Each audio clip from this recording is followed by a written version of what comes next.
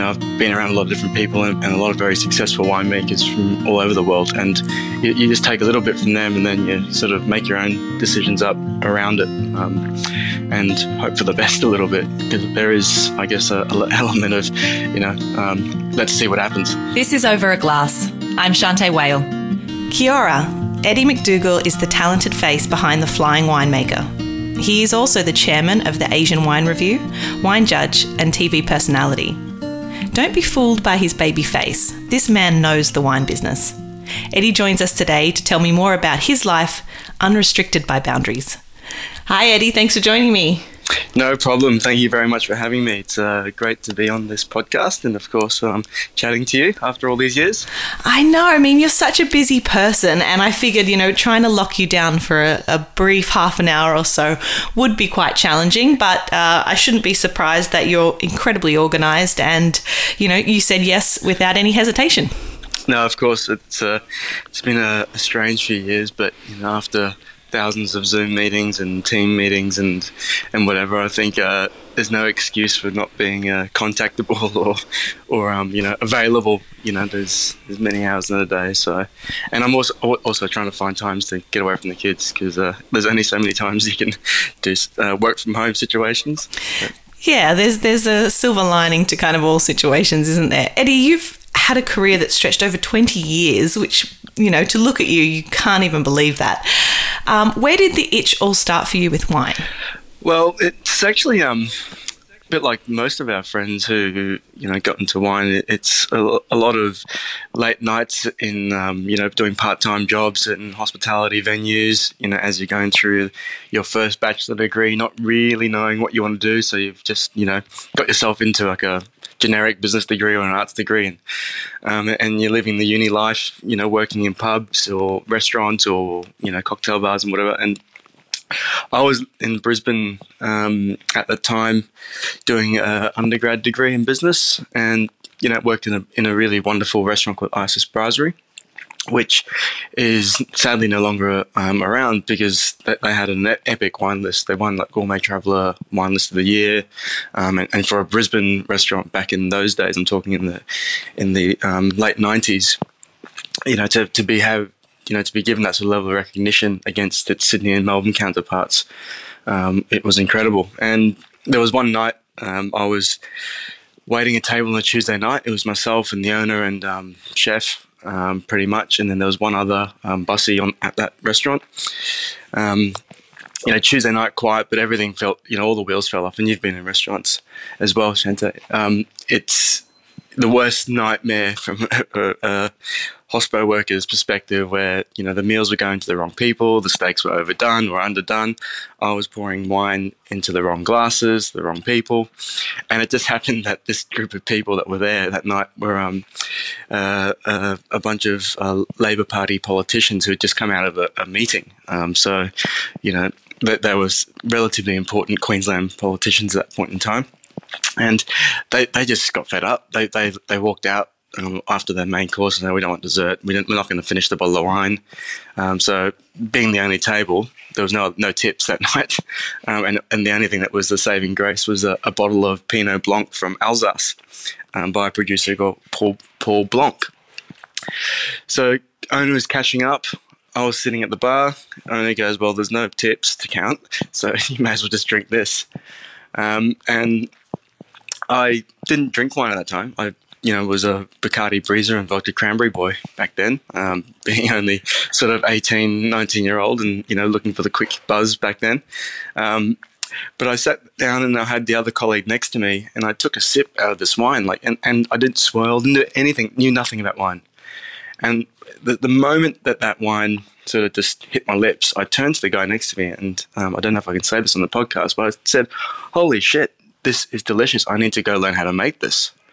And it was a halo moment. It was literally the moment of clarity that I knew that I was destined to go learn about wine, more importantly, go make wine, and venture into a space where, and I'm very, very lucky that I had that moment that instantly created a passion and a sense of, journey and a discovery moment.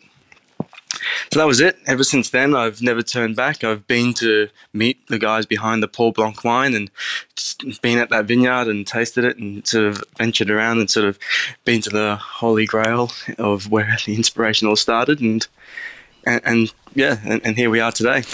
That's insane that you, first of all, just your first reaction was, I need to know how to make this. I mean, what an inquisitive mind. Most people would say, I need to drink more of this as a starting point. And I can't believe you've actually been over there. And what was that experience of telling them that kind of inspired you? What was that like when you went over to Alsace? Oh, it was crazy because it was right after I kind of finished my winemaking degree and done a couple of vintages in the Clare Valley and in Geelong and Victoria. And actually, I just finished the vintage with Giant Steps and Steve Flamsteed that time as well. So this was 2008, and I, had done my Australian vintage rounds and went over to Europe. Managed to land an amazing vintage job with Vietti. And I did a European pilgrimage, and I thought the first stop I've got to do is just literally go meet this guy behind these vines, and be showing that vineyard. So I called up and set up an appointment because back then even emails were a bit loose in terms of being people replying to you. So I made sure I called up, hopped on the train from Paris straight over across to Strasbourg, got a bus.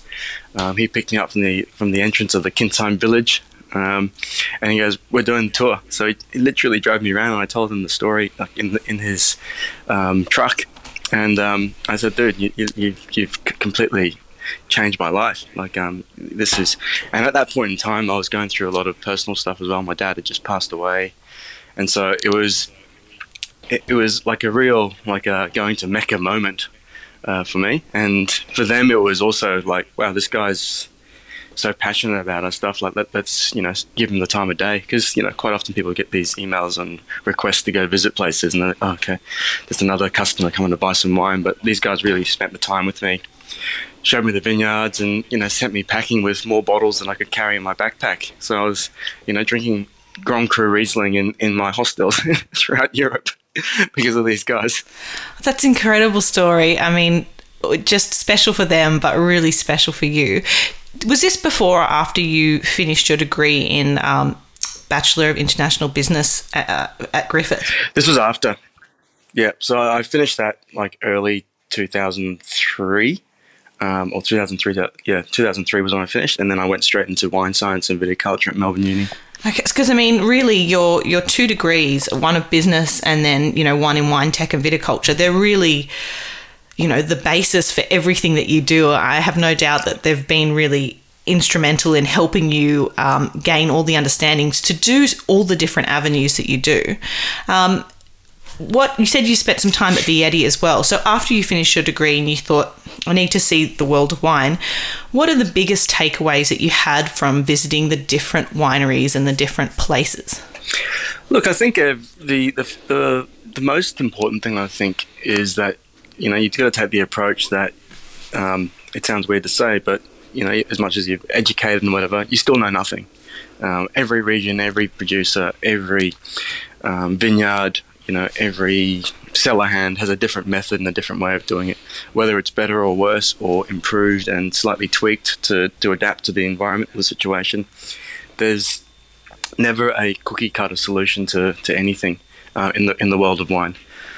So I've taken that every experience or every place that I go to or everyone that I meet as more of a learning experience, and that I think that's what's kept me going, because if I don't keep learning, then for me there's no motivation. And the commercial side, or the fame and the glitz and glamour is sure, it's nice, but for me there's a much deeper part where the educational piece and the forever learning journey, which, to the day that I go to my grave, I don't want to stop learning about wine and how to do things better or differently, or how to communicate it differently. So, yeah, that's a huge part of it. I've heard people say things like that before, and I love it. But do you ever get to a point where you think, I just want to relax for a bit? I don't want to keep learning. I need to just have some time off. Yeah, definitely. I think everyone, whether you're a professional sports person playing rugby for the Wallabies, you need to have a a Kit Kat moment, and take a break and step away and do something slightly different. And for me, with all the wine stuff and, being inundated with wine and good meals and friends in the wine industry, you've got to tap out with, whether it's family stuff or whether it's sports, or whether it's other hobbies or other interests. Like for me, more recently, I've taken an interest in whiskey. So I've started investing in casks of whiskey in Scotland. And being a McDougall, I kind of felt, this is an interesting connection with the McDougall family story.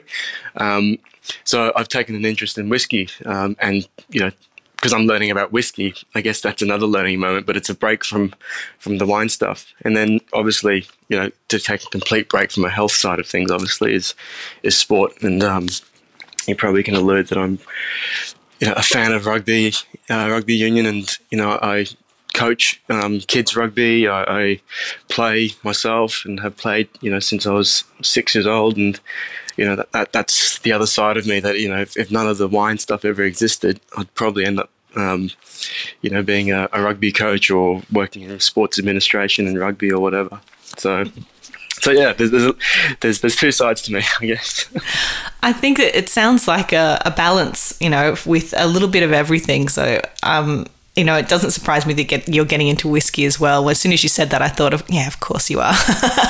But tell me, so you set up Eddie McDougall Wines after you've done your travels to Vietti and, worked with Giant Steps. You then set up Eddie McDougall Wines, and in 2018 you acquired Gladstone Vineyard in the Wairarapa of New Zealand.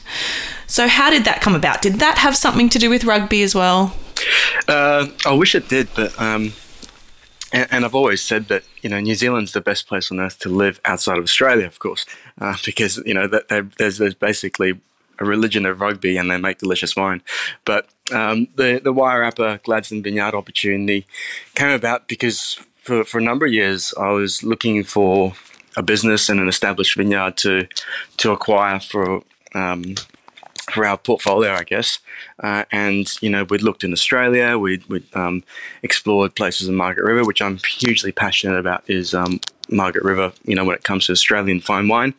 But the next best stop from a New World perspective, within our reach was New Zealand.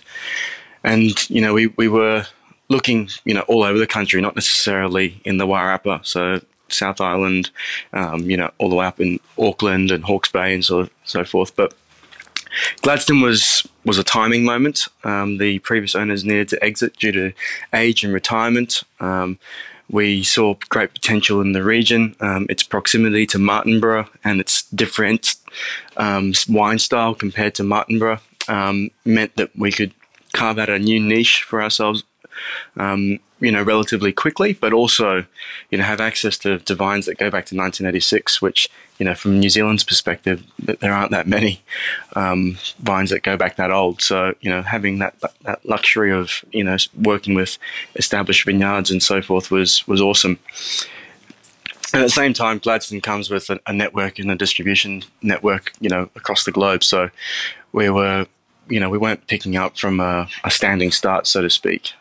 Though, we've changed a lot and reshaped the wines a lot, and obviously brought in some excellent talent to help me, drive the vision of Gladstone Vineyard to be, one of New Zealand's top Pinot producers.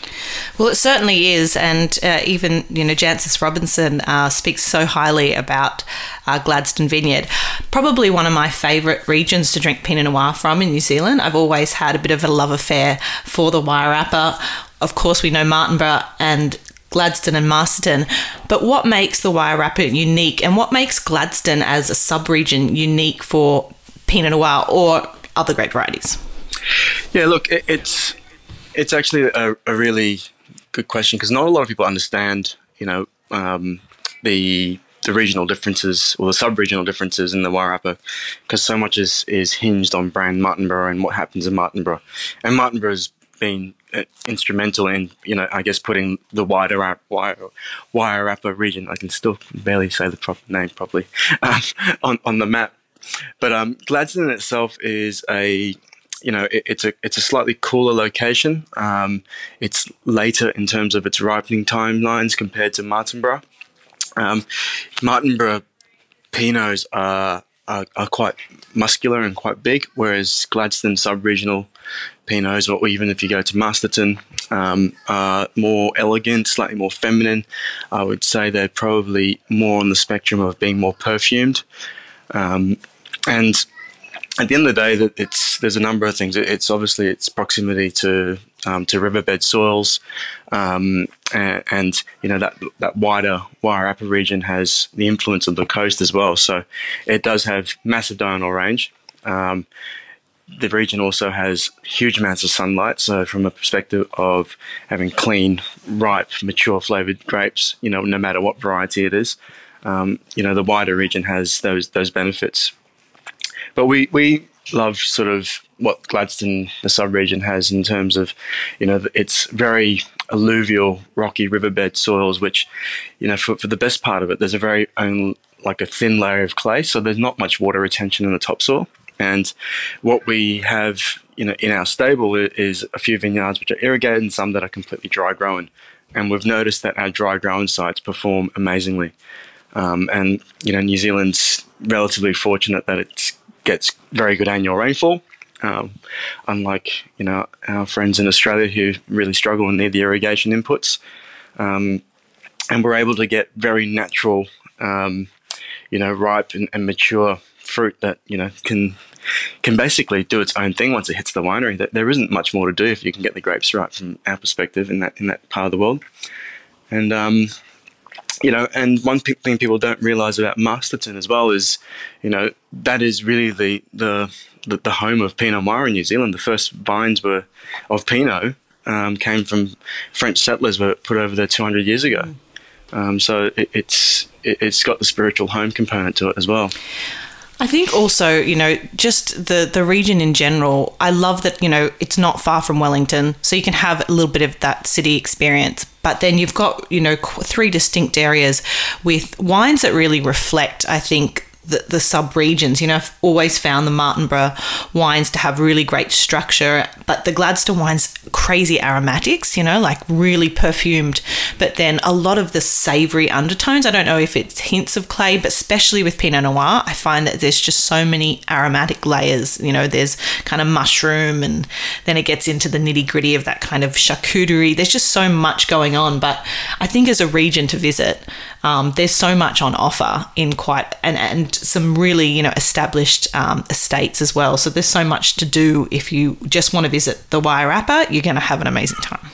Yeah, no, totally. It's very blessed, obviously, being so close to Wellington and having sort of a pretty high-profile sort of community of winemaking fraternity, sort of, all very close to each other and very, very knowledgeable and very open when it comes to knowledge exchange. So, the wines are progressively getting better and they're evolving. I think I guess the long and short of it is that, at the end of the day, the New Zealand industry, really is only, in a mature sense, commercially been going for sort of 30, 40 years. And a very short amount of time has, really put itself on the map as a fine wine producer. So that dress circle in the Wairarapa of fine winemakers is incredible. And, I think there's a lot more on offer, and there's a lot more learning to be done from the winemaker perspective, but from the access perspective from customers and people visiting from all over the country, all over the world, it's only a stone's throw away, and a beautiful drive. Really nice drive through the Rimutaka Ranges.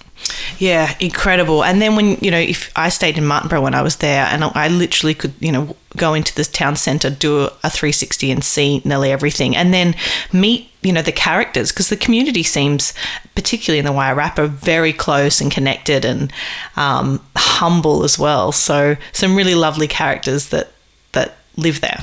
Yeah, no, that's absolutely for sure. And there's a lot of families who go back, many generations who didn't start off in wine. So, there's a bit of historical conversion of crops and farming practices and changes. And it's, people have embraced, the industry wonderfully. So it's not all about sheep and cereal crops and so forth. The wine side has really taken off in a big way because it drives tourism as well and visitation and obviously lots more people want to live out there now because of how beautiful it is. So yeah. And they've embraced you as an Aussie. Yes. Well, they've done that with a few others as well. And obviously there's a bit of ownership from Australia with Escarpment being owned by the Torbreck guys. And, there is, some obvious influences from the other side of the Tasman. And, there are obviously Japanese people there, the Saito guys. So there's, it's quite multicultural. And actually New Zealand's also fascinating when it comes to embracing multiculturalism. Yeah, they sure are. Can't say enough about that. So tell me about your other label, The Flying Winemaker. So we have Gladstone Vineyards. You also have The Flying Winemaker. Tell me a little bit about how that label's approached. Well, that is, I guess, the core range of everything that we do and we believe in. And I guess it probably sings most true to myself, being a flying winemaker and having made wines in various places. But the philosophy there is winemaking without borders. And we chose this as, a mandate about what we do and who we are, because so much of the traditional wine world is fixated on one site, one place, one location, which is all very important. And I think that's particularly important for fine wine. But for the Flying Winemaker, we wanted to make it more exploratory, make it more of an adventure for our customers, make it more fun for us as a winemaking team, to go see new vineyards and new places and new regions, work with new growers. So it really is, like I said, it's winemaking without borders. And, we produce wines from Margaret River, we've got wines from the King Valley, we've got wines from the Wairarapa, New Zealand, from Hawke's Bay, New Zealand.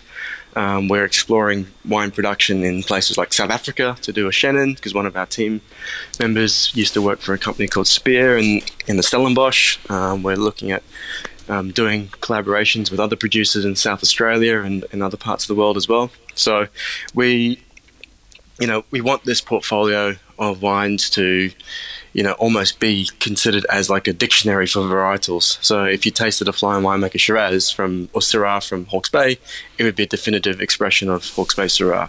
Or if you had a King Valley Pinot Grigio, it would be a definitive expression of a King Valley Pinot Grigio style. And same goes for the Margaret River Cabernet Sauvignon, etc., etc. So, it's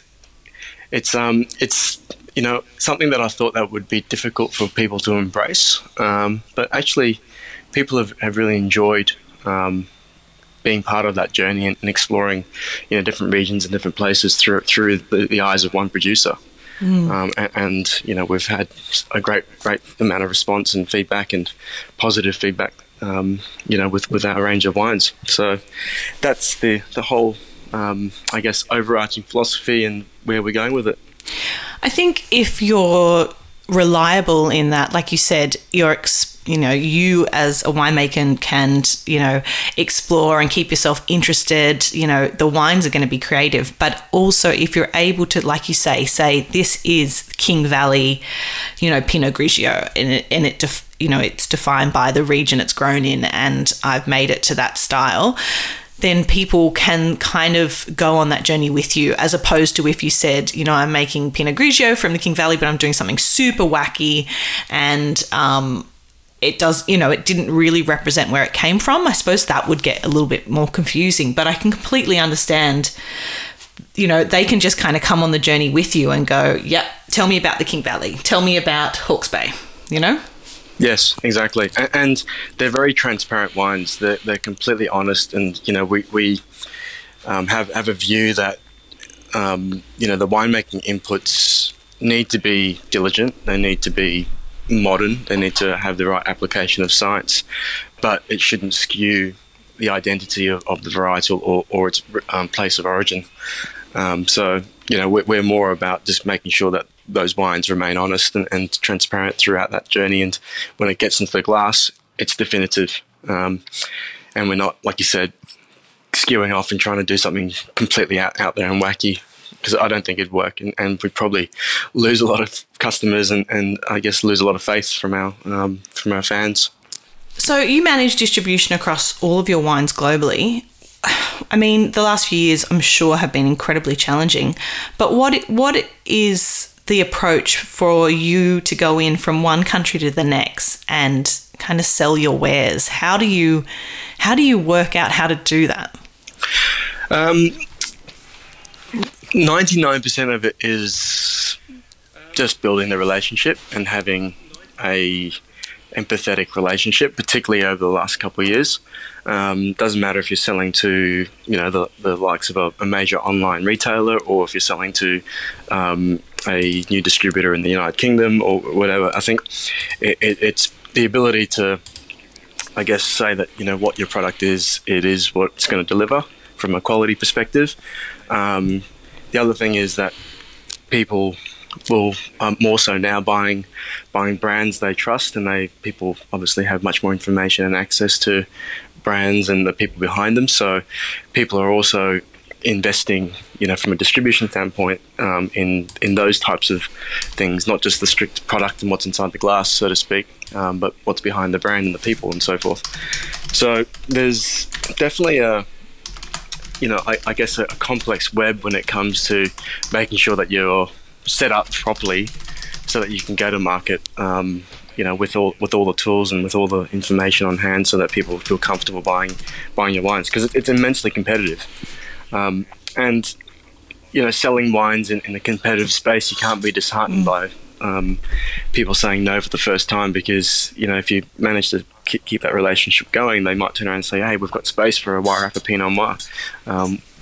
Why don't we try and work together? And then, okay, great. Just because I've kept the relationship warm.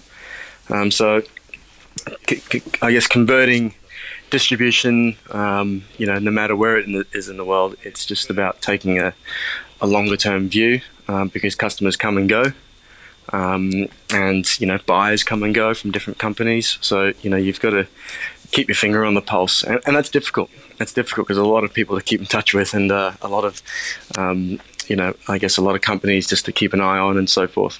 But at the same time, you can't stop doing the things that you do from the product perspective. You can't stop innovating. You can't stop, bringing out new stories and new wines, or you can't stop, getting your press releases out or your samples out to people. Otherwise, you kind of become forgotten about. So there's a lot of upkeep that's involved as well, across that. But the most challenging thing, and it's not so new news now, I guess, from our Australian wines perspective, was obviously the impacts that it had with the China situation between Australia and China, in terms of the wine taxes being absolutely jacked up to plus 200% for Australian wines. So that basically wiped out a lot of our hard work in China with our Australian portfolio. But thankfully for us, we had the New Zealand portfolio, and particularly through Gladstone when we took over in 2018, it was almost the perfect timing for us to bring Gladstone into China. So you can imagine that a wine list in, say, Shanghai would have, say, maybe 6 or 7 Australian wines.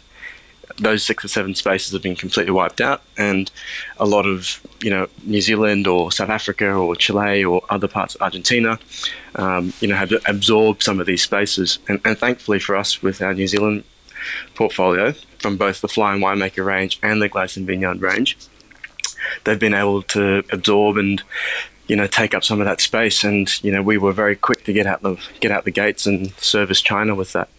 So it's a lot of this is timing as well, from a distribution perspective. And there are things that you can't control, like I said, about the political tax situation and so forth. So yeah, it's a complex web to navigate. It sounds like it, but I think, in the last few years, a lot of businesses have perhaps learnt that lesson of not putting all your eggs in one basket, whether it be distribution for people, not being 100% in on-premise and using a little bit of retail, but just having maybe slightly broader network, perhaps going forward in the future, so that it isn't so detrimental when, something like a pandemic happens. Yeah. Yeah, totally. Look, and there's lots of other things that are influencing now as well. Like, it may not be so lucrative to sell to an export market, because what used to take 3 weeks 3 weeks to ship to, say, Hong Kong, or maybe 6 weeks to the UK, is now taking 12 to 16 weeks just to get wines into the market. And so you're kind of sitting at the winery going, well, I'm not getting paid for these wines for nearly half a year because they're not even in the market yet, and you can't come down on a ton of bricks on your distributors because they haven't been able to sell it. So you have to then think, well, I need to sell more locally, need to find ways to get into our regional network, and then you kind of think of other ways to sell into the major players across Australia or New Zealand, whether it's the likes of the Dans or the Vino Mofos and various things. So you do really have to be very agile, and then it's business, and part of it is being able to sort of make decisions quickly, and like most companies in the last couple of years, do things to stay alive and keep the wheels on and keep staff employed. Yeah. No easy feat. But I want to ask you, it's probably a bit of a tough question to answer, but you really have been an entrepreneur, I think, from the start of your career, which I hate that word, to be fair, because I think it gets thrown around quite a bit. But what's your advice for people perhaps with big dreams or startup businesses, people looking to reinvent careers and roles at the moment? I think, it's really a time for people thinking, well, I don't want to just be a winemaker. I want to be a winemaker and do something else, or I want to be a sommelier and I'd like to do this, or I want to be my own boss. What's the best advice you can give somebody that's kind of going down that road? Look, I think the first thing you got to do is just start. Stop dreaming. There are a lot of dreamers out there, and those who dream never really get to reality or never get the chance to, experience what it's like to sort of take a risk. And you'll know very quickly whether you can stomach it or not, because at the end of the day, it's all about risk and the appetite for risk, and how much risk can you absorb from a financial perspective, from an impact on your personal family life, or whatever it might be. Obviously, risk can be calculated, but there's an element, there's a 1%er there which pretty much will say to you whether you're cut out for it or not. And you'll never know it unless you don't go down that path. So, look, it's not for everyone, but you've just got to start. And whether it is starting by putting pen to paper or doing something very small as a test to see if it works, it can only grow. But it's not that different to saying, oh, I'm going to start going to the gym, and then you keep saying that you're going to start going to the gym, or you're going to start, doing running 3 times a week or whatever. If you actually never start doing it, you're never going to do it. So get out the gates and do it, and put yourself around good people. Because no entrepreneur makes it on their own, ever. You are who you surround yourself with. So it's they may not be the people that you like, but you've got to be around people who have been there, done that, can mentor you, can provide capital for you, can provide access that you may not have, and that also is probably the key to unlocking most of it. Is you are who you surround yourself with. I think not being afraid to ask questions is always a good one too, but I agree with you. Sometimes you like you said, you may not like the person, but they're incredibly successful, or you can take something away from each experience with someone that's done more than you, can't you? Even if, like, it may be, I don't really like the way they approach business and their personal life, but I really think I could learn a little something about perhaps, how they navigate this area. Yeah, totally. And it's a learning, because they would have made the same mistakes or whatever it might have been, or have a different person who can provide you a different perspective. So it's about taking all that experience, and no different to how I've approached, our winemaking, is that, I've been around a lot of different people and a lot of very successful winemakers from all over the world, and you just take a little bit from them, and then you sort of make your own decisions up around it, and hope for the best a little bit, because there is, I guess, an element of, let's see what happens. Yeah, and I think you're right. That's incredibly good advice, and sometimes you've got to put your hands up and realise you can't control it all too, don't you? Totally.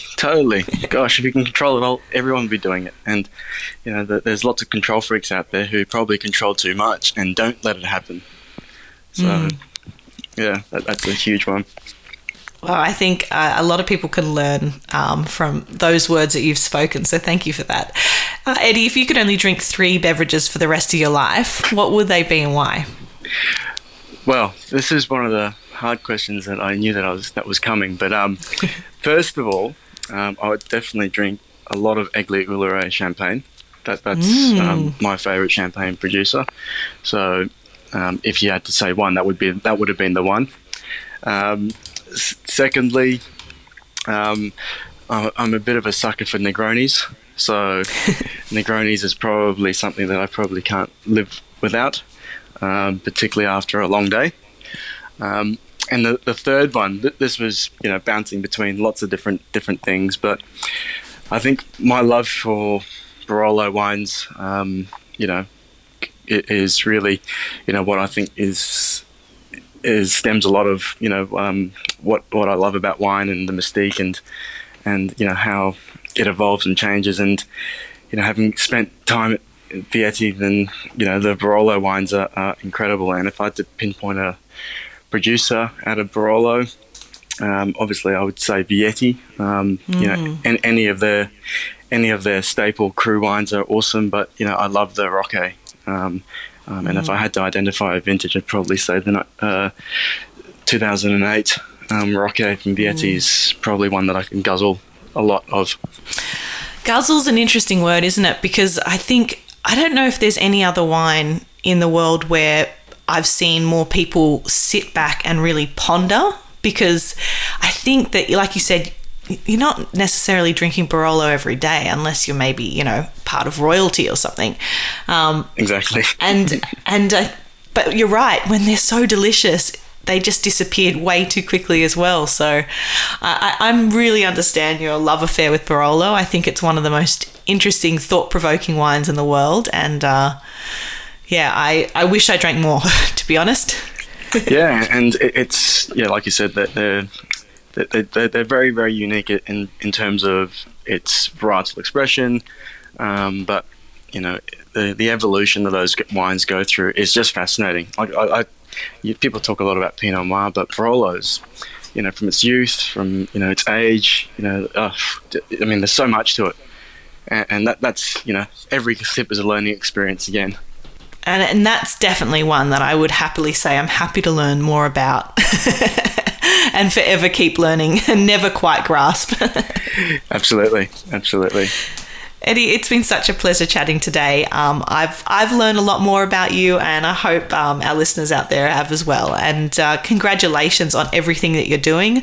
Like I said, I'm never surprised by something else that you're up to. I just think I have no idea how he manages it all, but I know it's going to be a success. So thank you so much for spending time with me today, and I hope that our paths cross soon. Yes, I hope so too. And again, thank you very much for the opportunity. I think I think the world of wine and drinks podcast is growing, so I'm very, very, very privileged and honoured to be part of it. So thanks, Shante. I appreciate it. Cheers to you, Eddie. Thank you. This is Over a Glass. I'm Shante Wale. Stay tuned for more stories from the world of wine and drinks. Listen in every Thursday on your podcast app. Follow us on Instagram at overaglasspod and contact us at overaglass@deepintheweeds.com.au.